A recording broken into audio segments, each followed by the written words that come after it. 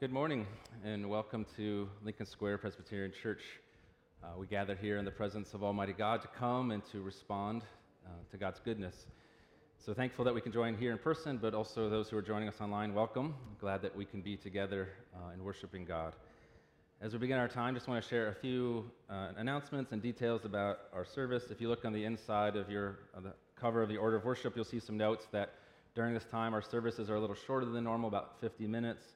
We're asking everyone to wear a mask, and we're not passing offering plates, but if you'd like to give to the work of the church, there's silver offering plates in the back, or you can give online to the church website. And the last detail to mention is that we're receiving communion together through prepackaged elements like these. So they were there at the front as you came in, the orders of worship, but if you need one, you can grab one now, or before the communion service, you can raise your hand and we'll pass them out as well. So. One other thing, if you are new, if you're visiting, we're glad that you're here, and you can fill out a Connect card. There's one on the the welcome table. There's also one on the back of your order. We'd love to have your information to be able to share with you a weekly email and follow up about the church.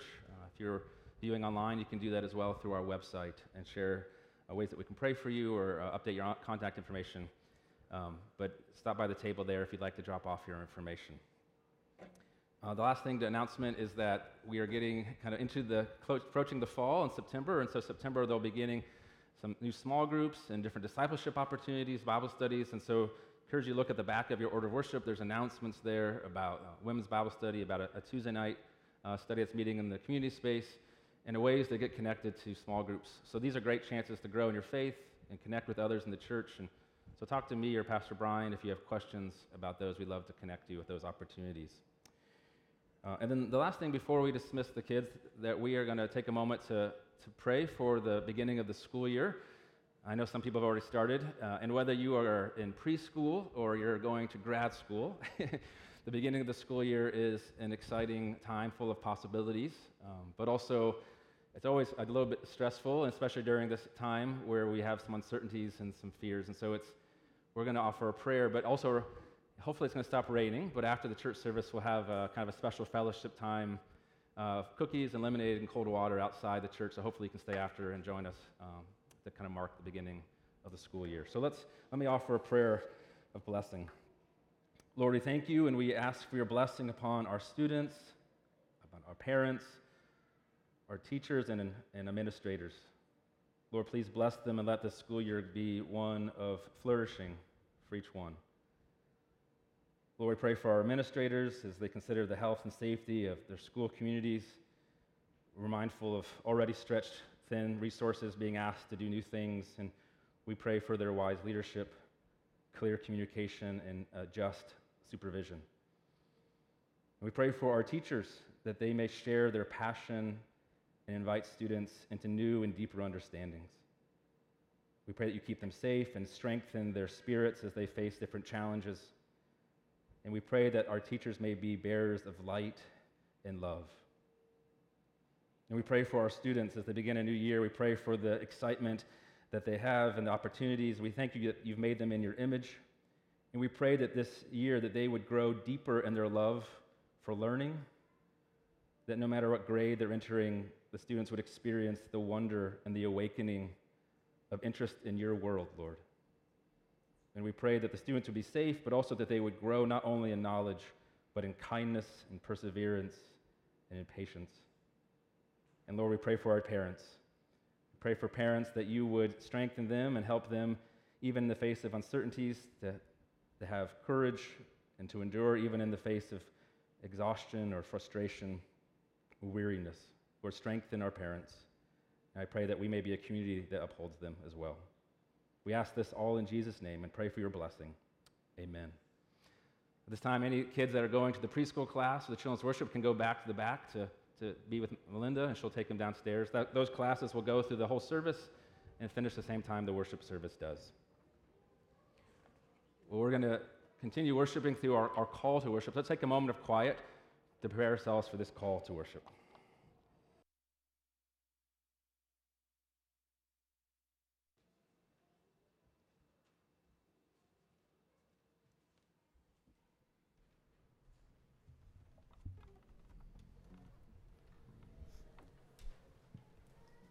Good morning.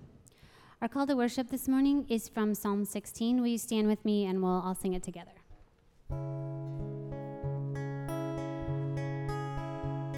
Preserve me, O God.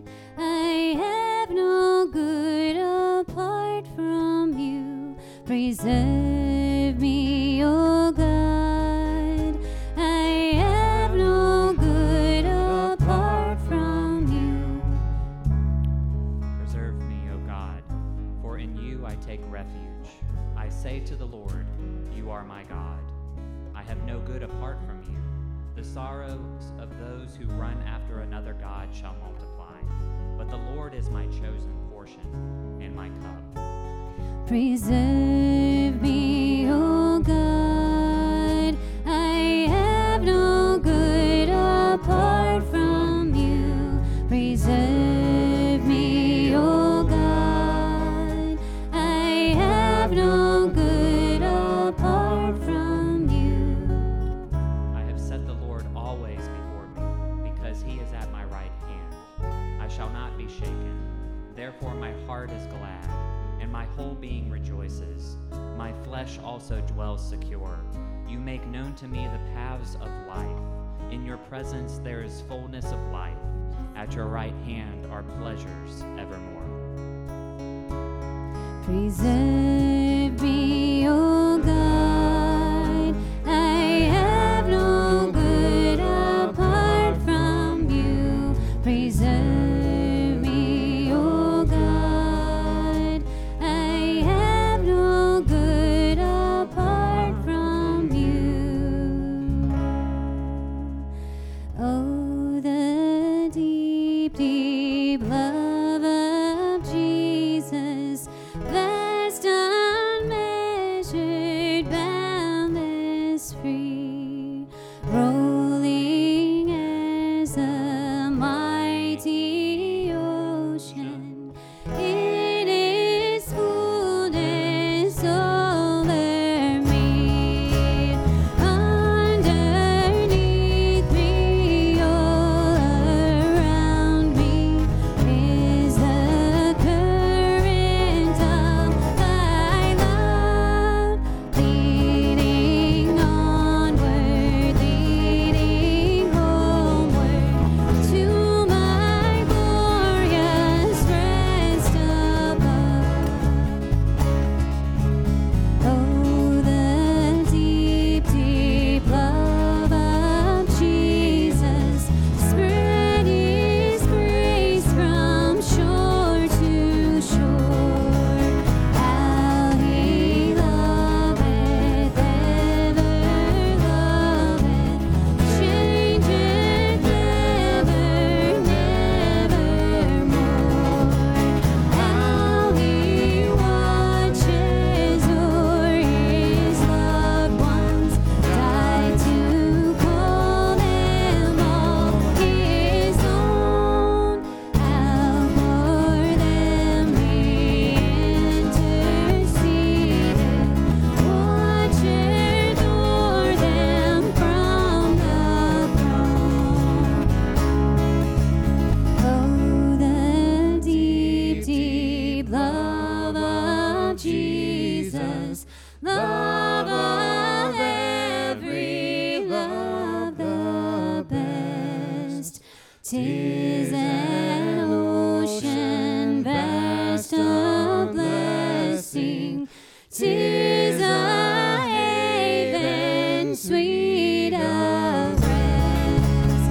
Oh, the deep, deep love of Jesus, 'tis a heaven of heaven to me, and it lifts me up to glory, for it lifts me up to thee. Please be seated.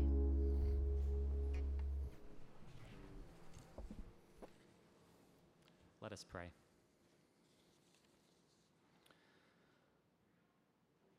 Almighty, everlasting God, our gracious Heavenly Father, We come before you this morning to give you praise, thanks, and glory to your holy and righteous name.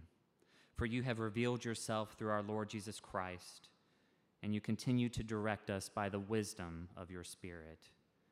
You give to your Son, who seats at your right hand, all power and authority to reign with justice and mercy. Yet we often come forgetting and distrusting your goodness and power and promises. We come to you this morning feeling our weakness and our frailty from the week before. We come distracted and needing our eyes to be turned towards your loving presence. We come exhausted in need of your strength and comfort in the face of our troubles. We are overwhelmed by the sin that still clings to us, and we need your boundless grace. Lord God, we recognize there are many things going on in our world right now, even making us exhausted and tired. And Lord, we lift up those and continue to pray for those in Haiti. Lord, we pray that you would provide what is needed, that you would restore life to those who have lost life, that you would give comfort and hope to those who are in need. Lord, we also lift up our brothers and sisters in Afghanistan and pray that you would meet them in these uncertain times, that you would protect those who are vulnerable and in need of your protection. And Lord, lastly, we're just reminded, as with COVID and numbers coming and the variant, Lord, we find ourselves weary. We find ourselves tired. Even some of us have those who are sick and recovering. And Lord, we pray for your mercy in these places. Give to us a renewed confidence and trust in your presence, that you are ever with us. Although our lives are constantly changing, you are unchangeable and eternal. We pray all these things by your holy name. Amen. Amen. Well, as we continue to gather together and worship, our God is gracious to receive us with our sin, our burdens, our doubts, and he invites us to come. And we will do that first in a public confession through a prayer and song, and then we will spend time in private confession. So will you join me in prayer? The fear of the Lord is the beginning of wisdom, but whoever hardens his heart will fall into calamity. Whoever conceals his transgressions will not prosper, but he who confesses and forsakes them will obtain mercy. Loving Father, forgive us when we are denied what we know is true to follow, desires that seduce us, when we ignore what is just and merciful to follow ambition that is selfish, when we give instead of clinging to you. Lord, have mercy on us.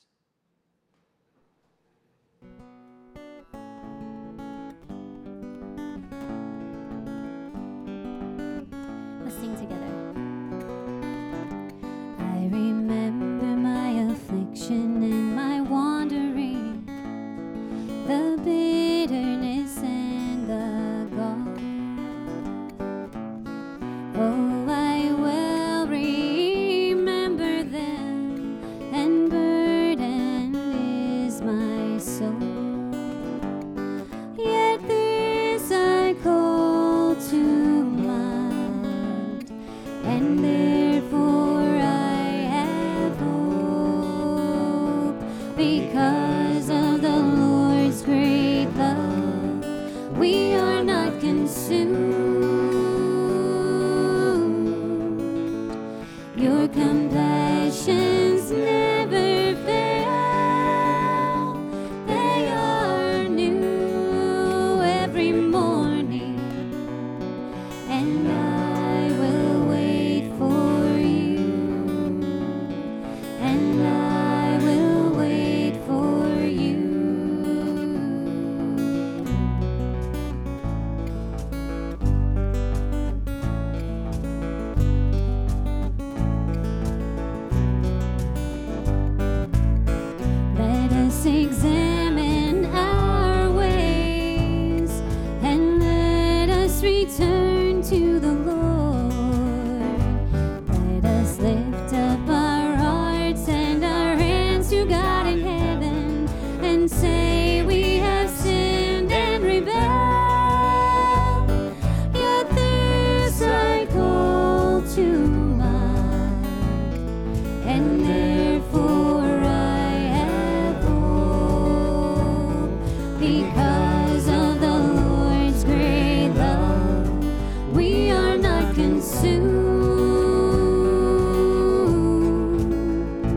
Your compassions never fail.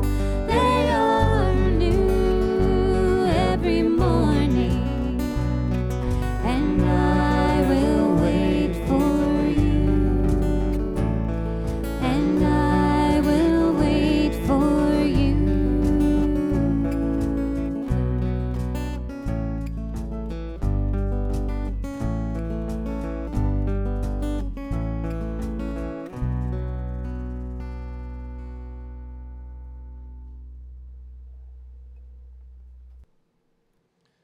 I invite you to take a moment of private confession.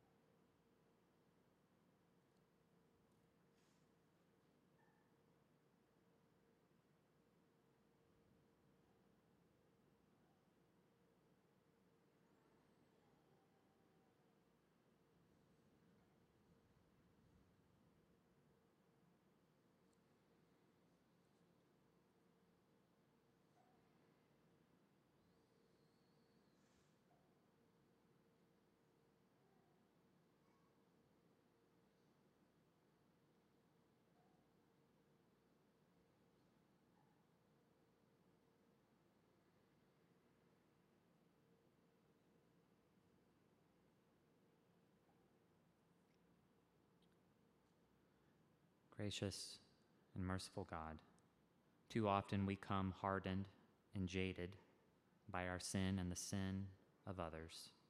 Yet your heart towards us is one of compassion and grace, forgiveness, and abounding love. Amen. Amen. Would you please stand with me, and we will recite these words of assurance together, speaking this truth to each other. Those who look to God are radiant. Their faces are never covered with shame. Amen. You may be seated.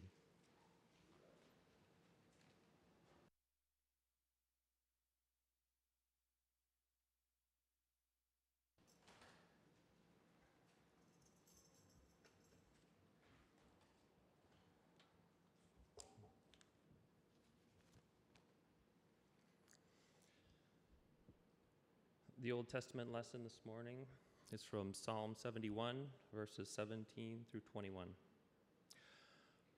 O God, from my youth you have taught me, and I still proclaim your wondrous deeds.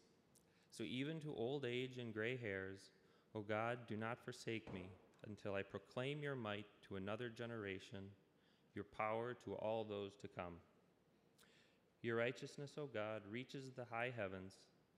You who have done great things, O God, who is like you? You have made me see many troubles and calamities. You who have made me see many troubles and calamities will revive me again. From the depths of the earth, you will bring me up again. You will increase my greatness and comfort me again. And the gospel lesson this morning is from John 3, verses 31 through 36. He who comes from above is above all. He who is of the earth belongs to the earth and speaks in an earthly way. He who comes from heaven is above all. He bears witness to what he has seen and heard, yet no one receives his testimony. Whoever receives his testimony sets his seal to this, that God is true. For he whom God has sent utters the words of God, and he gives the Spirit without measure. The Father loves the Son and has given all things into his hand. Whoever believes in the Son has eternal life. Whoever does not obey the Son shall not see life, but the wrath of God remains on him. This is the word of the Lord.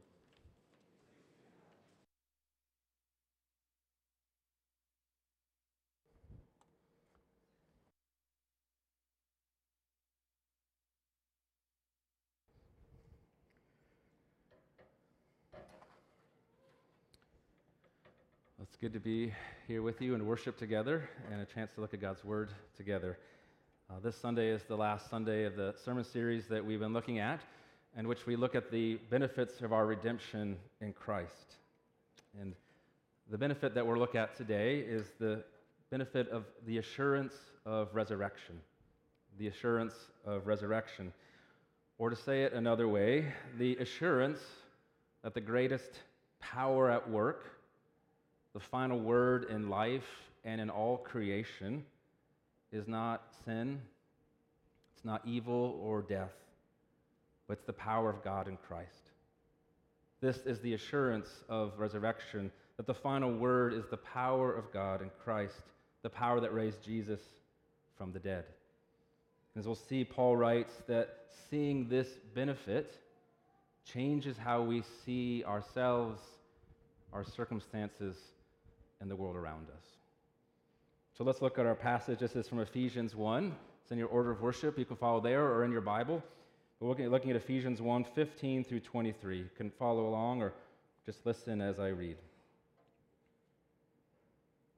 For this reason, because I have heard of your faith in the Lord Jesus and your love toward all the saints, I do not cease to give thanks for you, remembering you in my prayers, that the God of our Lord Jesus Christ, the Father of glory, may give you the spirit of wisdom and of revelation and the knowledge of him, having the eyes of your hearts enlightened, that you may know what is the hope to which he has called you, what are the riches of his glorious inheritance in the saints, and what is the immeasurable greatness of his power toward us who believe, according to the working of his great might that he worked in Christ when he raised him from the dead and seated him at the right hand in the heavenly places, far above all rule and authority and power and dominion, and above every name that is named, not only in this age, but also in the one to come.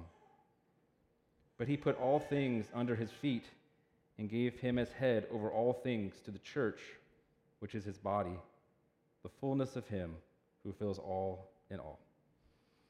This is God's word. It's given for our good. And as we make our way through our passage, at first we're going to take a moment to look at this prayer that Paul has for the church in Ephesus. And then the second part, we're going to look at how he has three things that he hopes that the church can see, that they can see. Well, our passage opens with words of affirmation and a relationship. You notice Paul affirming his love and his thanks for the Christians in Ephesus. I have heard of your faith and your love towards all of God's people. Therefore, I do not cease to give thanks for you. And as part of giving thanks, Paul says he also prays for the church in Ephesus. And he prays that the God of the Lord Jesus Christ, the Father of glory, may give you the spirit of wisdom and the revelation and the knowledge of him, having the eyes of your hearts enlightened. And I want to dwell on that phrase as we think about Paul's prayer, the eyes of your hearts enlightened. See, Paul is praying for spiritual eyesight, we might say. We're familiar with the idea that our hearts, when that's referenced, it's not just referring to the organ that pumps blood in our chest. Right here, this is something more than that. It's more that we're more than flesh and blood. In biblical language, our heart is our center. It's our affections and our loyalties. It's where we hold what we treasure, the deepest part of who we are. Paul's praying for that deepest place. Earlier this week, I had an eye exam. Went to the eye doctor. It's been a little while. And I normally wear contact lenses, and if you've been to an eye exam, you know that you have to take off your glasses or take off your contact lenses to go and at least start the process. And so I had to take my contact lenses out, and that short walk from the sink or the mirror where I took them off to the chair in the waiting, the room with the doctor, things were blurry. And she put up the letters on the wall, and right away I could barely see even the largest ones. And she began to put the lenses in front of my eyes, and then I could see, right?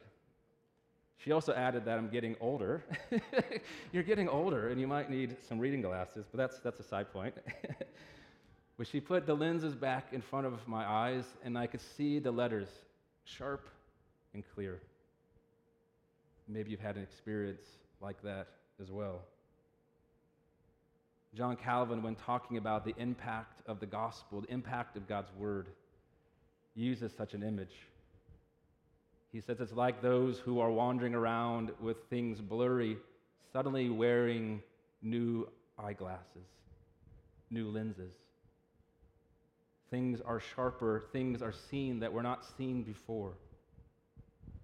And I don't know for sure, but I think that John Calvin might have had a passage like ours in mind when he uses that image. You see, Paul is praying for this type of eyesight, spiritual eyesight. When he says that your eyes of your heart may be enlightened, he's saying that we would have a focus and a clarity, that there would be a new lens, the lens of Christ, that changes how we see ourselves, others, and the world.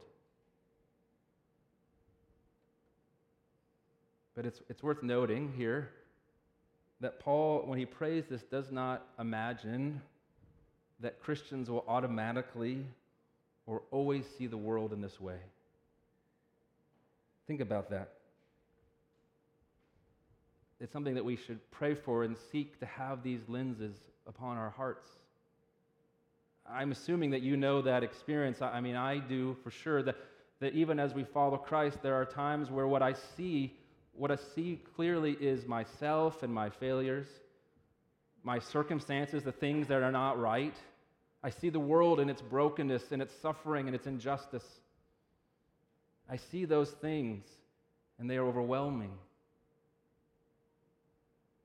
Our passage invites us to pray that we would not just see that, but we would see these things with a new lens in light of God's love and the power of God in Christ. That our eyes would be renewed and focused. And there's three things that Paul prays in particular that we would see when we have these new glasses, when we have Christ's eyes, that we'd see three things in particular that would change how we see the world around us. And the first one, it comes in our passage, may the eyes of your hearts be enlightened, that you may see, that you may know the hope to which God has called you. The hope to which God has called you. Ephesus was a city of power. A city of power in the ancient world. Power in religion, power politically, power in civic structures. Therefore, it was a place in which it knew all about winners and losers, about those who were on top and those who were not, those who were able to climb over and those who got pushed aside. And in such a place, Paul says, may we see that our hope is not in our economic or our social power, but in the call of our God. And this call is known primarily, it's centered in Jesus. Think of this, the one who is rejected by the powers of the world, the loser, is the preeminently called or chosen one of God.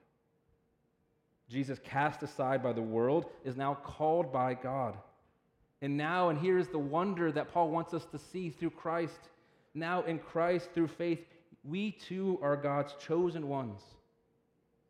Even when the world does not choose us, even when the world pushes us aside or overlooks us, we are called in Christ.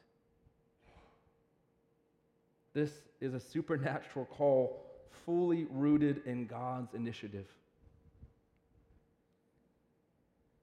And it's one that we need to hold on to. For the hope tells us that while we were sinners, Christ died for us. While others overlooked us, God saw us and called us. And He is faithful who calls you, and He will finish the work that He started. And here's part of the hope of that call, that nothing, no one, no power can separate you from the loving call of your God. So first thing to see is that we may know the hope of our calling. And the second thing Paul says is he prays that we may have spiritual eyesight to see and to know the rich glory we possess in our status as God's inheritance. The rich glory we possess in our status as God's inheritance. Now, you might recall or remember reading that the gospel describes our hope as a glorious inheritance, that in Christ we are God's adopted children, and as his children, we are heirs of God's promise.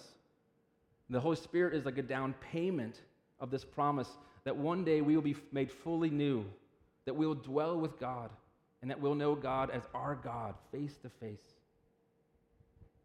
That's our inheritance.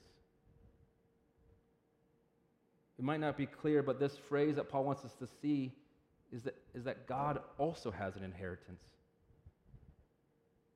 An interesting thought, right? That God of all creation also has an inheritance. After Israel was brought forth out of bondage and they came through the Red Sea, God said that Israel, that you are my portion. You are my inheritance. And Paul prays that we may know the wonder that in Christ, now in Christ, God claims us too as his portion, as his own, his special possession, his treasured ones.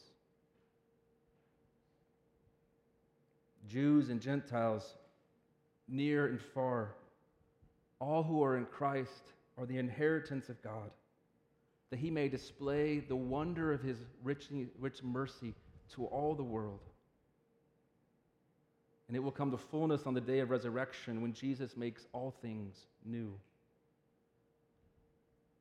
By having these eyes, this new sight, in a world that often makes our value just about what we can contribute, what we can earn or produce, we hear that we have great value in God. Even as we are a community of sinners, rescued by grace, still bearing much of the wounds and the marks of sin, either ours or others, God lovingly calls us his own, his special possession. The third and final thing that Paul wants the church to see, these new eyes, is may you have new vision to see or to know the immeasurable greatness of God's power towards us who believe. I recently read a book by an author named Paul Kahn. It's a memoir of his. It's called Testimony. And in this book, he writes mostly about the trauma or the challenge of growing up in his family, and in particular, in his parents' marriage. A marriage in which he knew of his mother committing infidelity, but also a father who, quote, believed in justice, but who did not believe in forgiveness. A father who believed in justice, but did not believe in forgiveness. And one of the themes of this memoir is this spiritual seeking of the author, in which he describes it as this longing for power, longing for something beyond his own resources, beyond judgment or justice, beyond unfaithfulness, beyond hurt. And he wonders, is there such a power that exists? Something that can make things different. Maybe you can relate to such questions or longings. And Paul is inviting us in this third part to imagine and to see and to believe that such a power is at work, displayed in the person of Christ and his resurrection, and a power that is at present in our life. In this third part, he piles up word after word. Do you see this? The complexity of the phrases to say that the greatest display of power that the world has ever seen took place when God raised Jesus from the dead. That God's resurrection power at once set itself apart and superior to all other powers that we might come across. And therefore, this is the final and the kind of the foundational lens, the lens that locks things into place, if you will, that truly makes things different about how we see ourselves in this world, the possibility of forgiveness and new life. That the God who called you, the God who claims you as a special possession, is also the one who has displayed power above all things. And here's the story of that power. Jesus, born in poverty and helplessness, born in Nazareth, a town that was dismissed as backwater and not worth anything. Jesus, who identifies with us in baptism, the baptism of repentance, who ate with the rejected ones.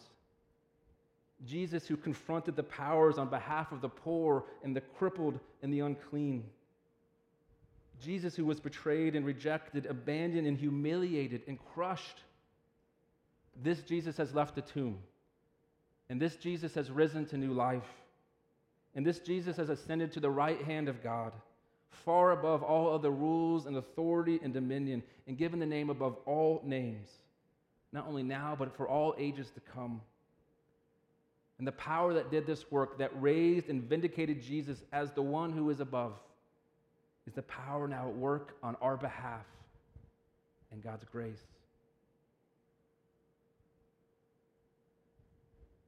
In Christ. If you are in Christ at present, we who were dead in our sins have been made alive. We who knew exile and isolation have been forgiven and restored. See, at present, our new status is that of a child of God, accepted and united to Christ, and the future promise is linked to it. The assurance by the power of God, we will know the resurrection and renewal of our bodies, from perishable to imperishable. We will know the casting away of all evil, the healing of all wounds, and we'll know the full and glorious vindication of Jesus. This is the promise and the assurance of the resurrection of Jesus.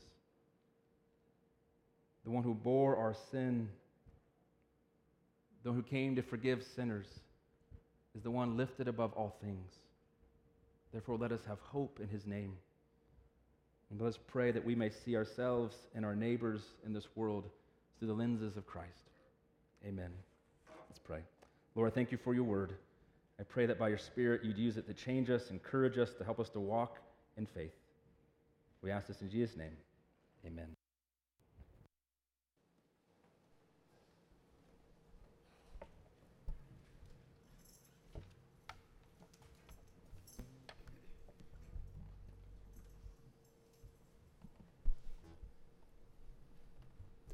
Will you stand with us, please, and we'll sing together.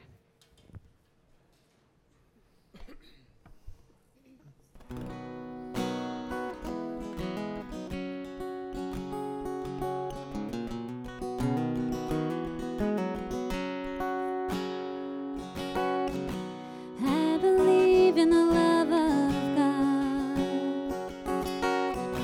It is an orphan's wildest dream. It is a narrow little road. It is an ever-widening desert stream. My Savior, I will leave this road for the narrow. My Savior, I will leave this road for the narrow. It is portrayed in the bread and wine. Let it fortify my bones. It is more than just a sign. It is the fountain from that desert stone. My Savior, I will leave this road for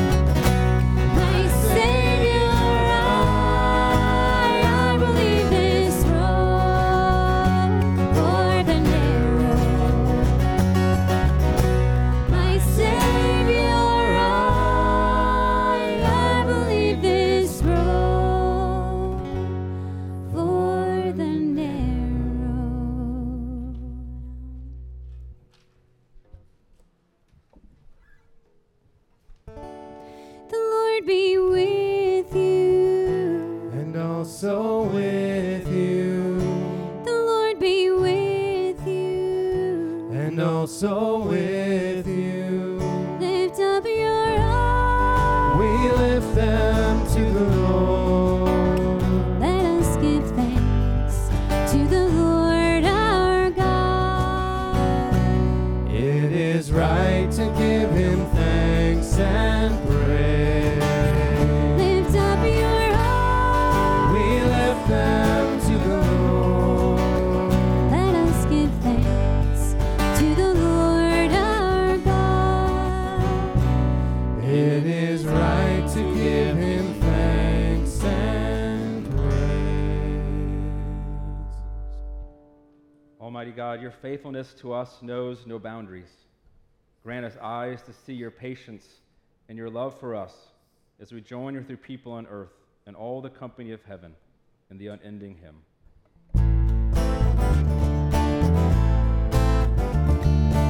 Holy, holy, holy Lord, God of power and might, heaven and earth are full of your glory. Hosanna, blessed is he who comes in the name of the Lord. Hosanna in the highest.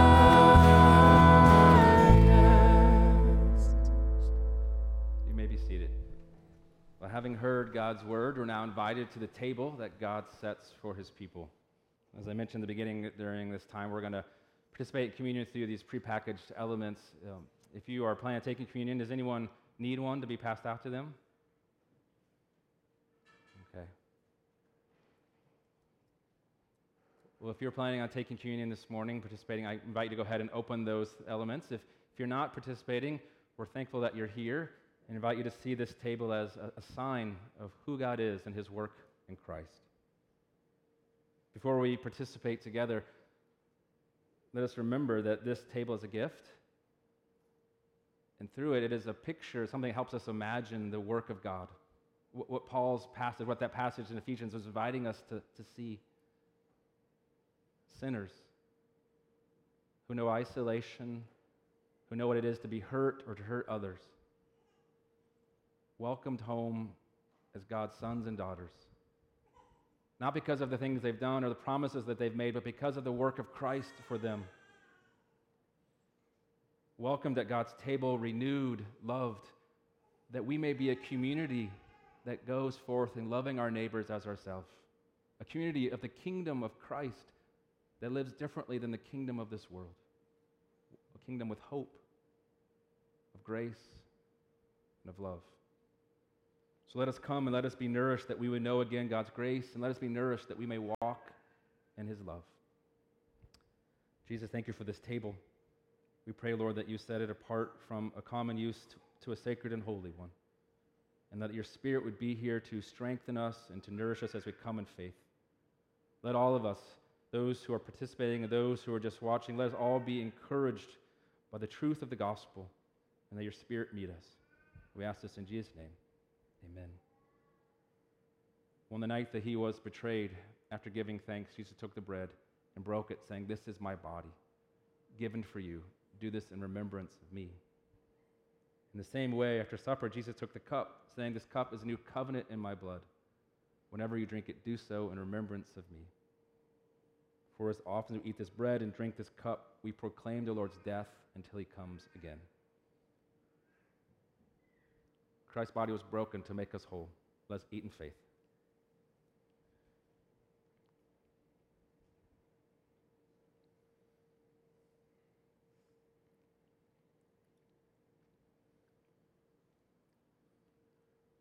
Christ's blood was shed to cover all of our sins. Let us drink in faith.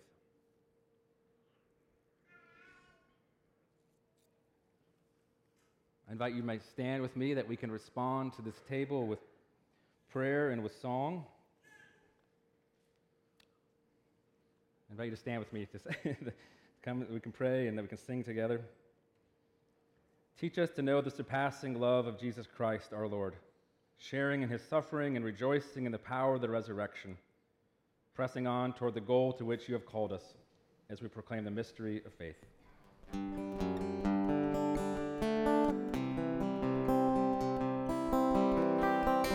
Christ has died, Christ is risen, Christ will come again.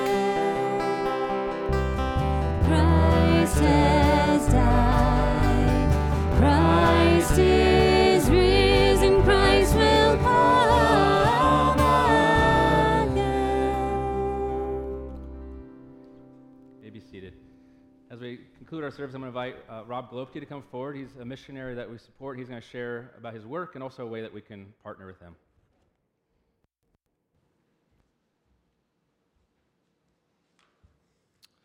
Thanks. Hi.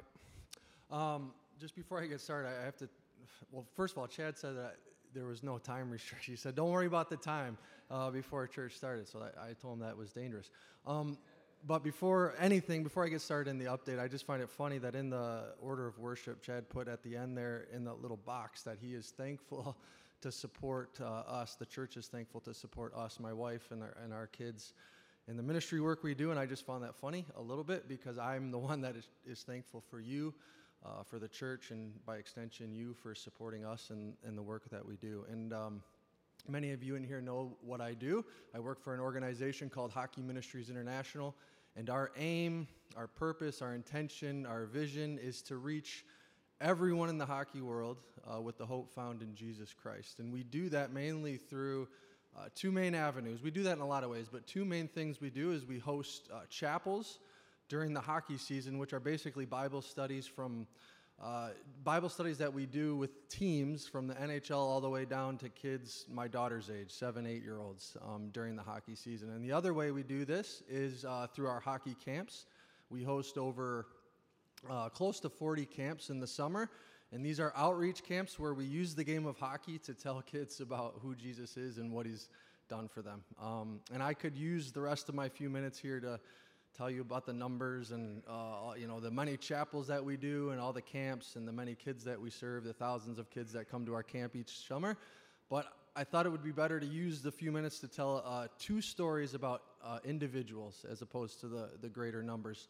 And I think that'll maybe paint a better picture of the impact that you help fund through my work with Hockey Ministries. And ultimately, really, if you think about it, that's in order to reach the masses, it starts with one individual at a time, and that's the heart and soul of our ministry. So the first story comes from our summer camp. Just this past summer, I was at a camp, one of many camps, and I'm in the locker room late in the week. It's a Thursday, and I'm tying the skates of a young hockey player, and he's a little too old to be having his skates tied, but I was feeling generous that day, so I was tying his skates, and it was kind of nice because it gives you a chance to have a nice little one-on-one conversation as I'm tying this player's skates. And so I asked him, well, how's camp been going? How do you like it? And he's like, oh, it's been great. It's been really good. And I'm like, okay, that's good. That's kind of like a textbook answer, but it's like, I asked, well, what do you like about camp? Like, what was your favorite part? And he's like, everything. I'm like, oh, that doesn't give me much. And so I'm like, well, everything, what do you mean? There's got to be something. There's got to be one thing that you liked more than anything else at camp. And he's like, well, the ice time has been really fun. And I'm like, oh, that's good. And he pauses for a second and then kind of tilts his head and he's like, and the God stuff that we talk about has been better than I expected it to be. And in just talking with him while I was tying his skates, his friend from his hockey team had invited him to camp. He didn't really go to church. He didn't really talk about this God stuff, as he called it, in his own home. And he just said that he was surprised by how much he actually enjoyed talking about the things that we talked about at camp outside of hockey and all the other things we do. And before I finished tying his skates and moved on to somebody else, I reminded him, that God stuff that we talk about is way more important than any of the hockey stuff or any other stuff that we talk about. So I hope that's what you remember from camp. So it was a fun little story. And it's just a very short little conversation that reminded me of how cool it is that at our camps, a kid can be invited to camp by a teammate who doesn't know Christ, who doesn't know anything about God necessarily, but he comes to camp and he experiences the fun stuff of like playing hockey and all the games that we do and the crazy things we do at camp, but then he also experiences something more than just fun, something real and eternal.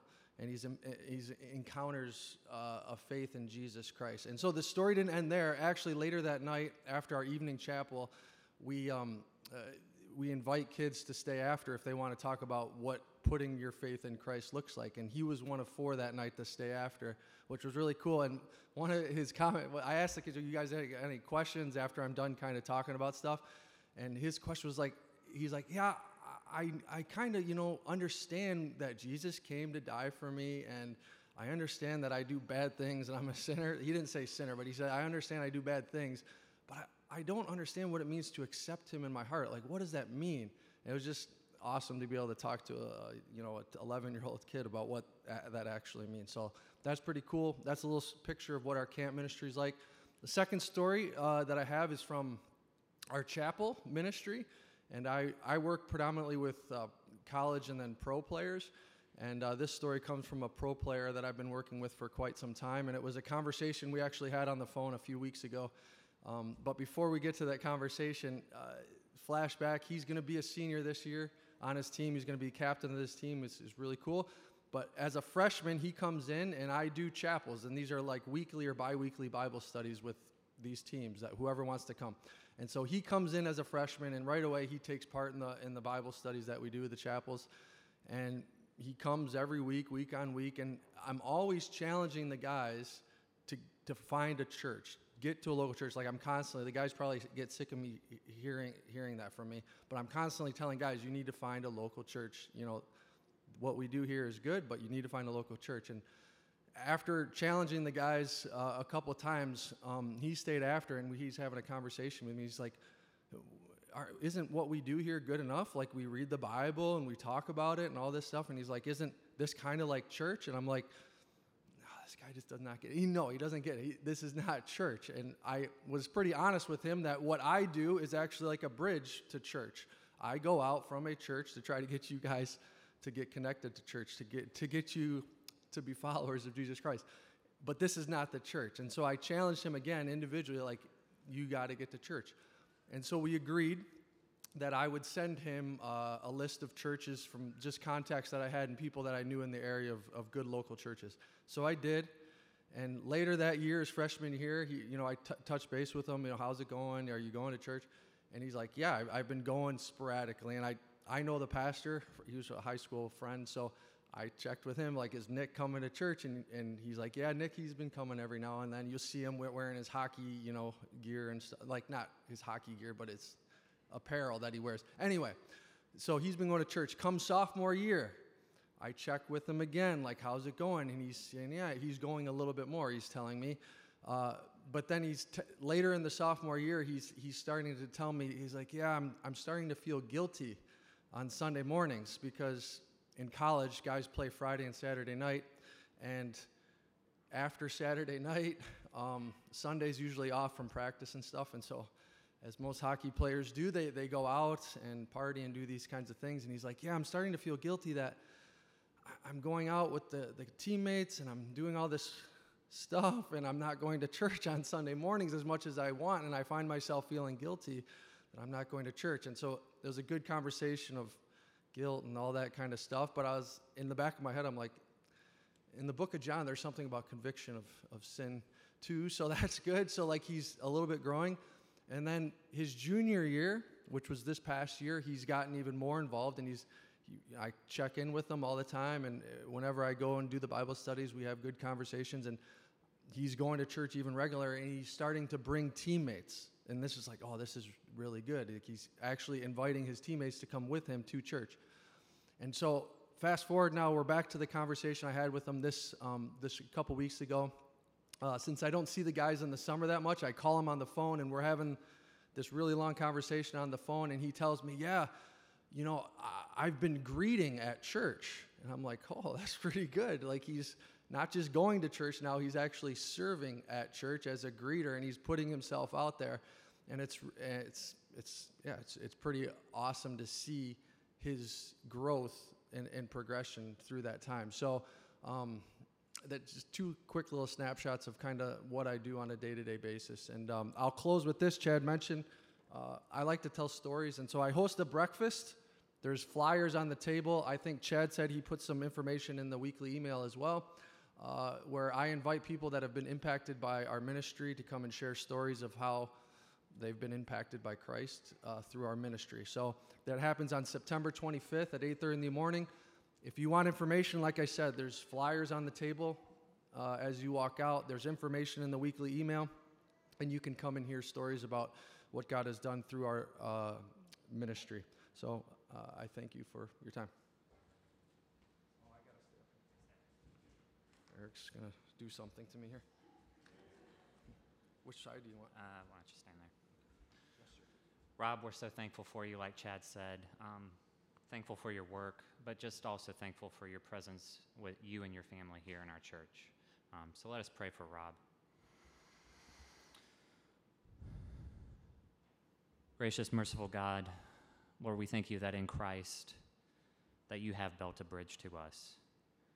And Lord, we thank you for the call that you placed upon Rob to follow you. Thank you for using his story, his past, his skills to send him to the hockey community, a community that he loves, a community of players, of coaches, of families that he desires to see know Christ.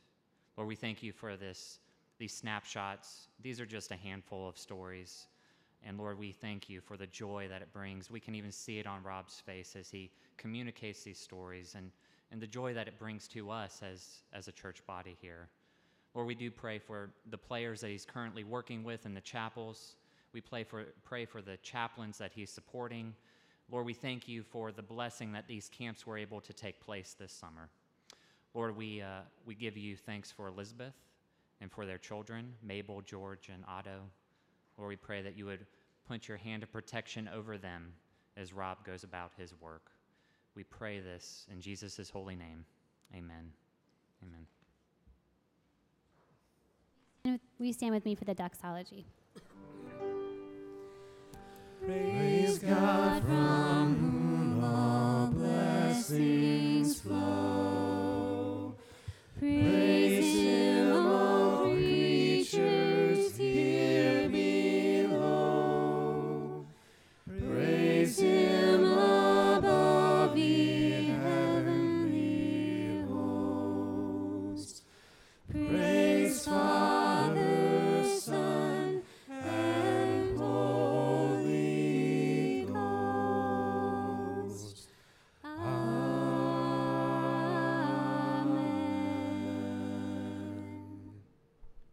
Just a reminder, hope you can stay after. There's a special fellowship time outside, cookies and lemonade and some cold water. That'll be nice. Receive now God's blessing. May the Lord bless you and keep you. May the Lord make his face shine upon you and be gracious to you. May the Lord lift up his countenance upon you and grant you his peace now and forever. Amen. You may go in peace.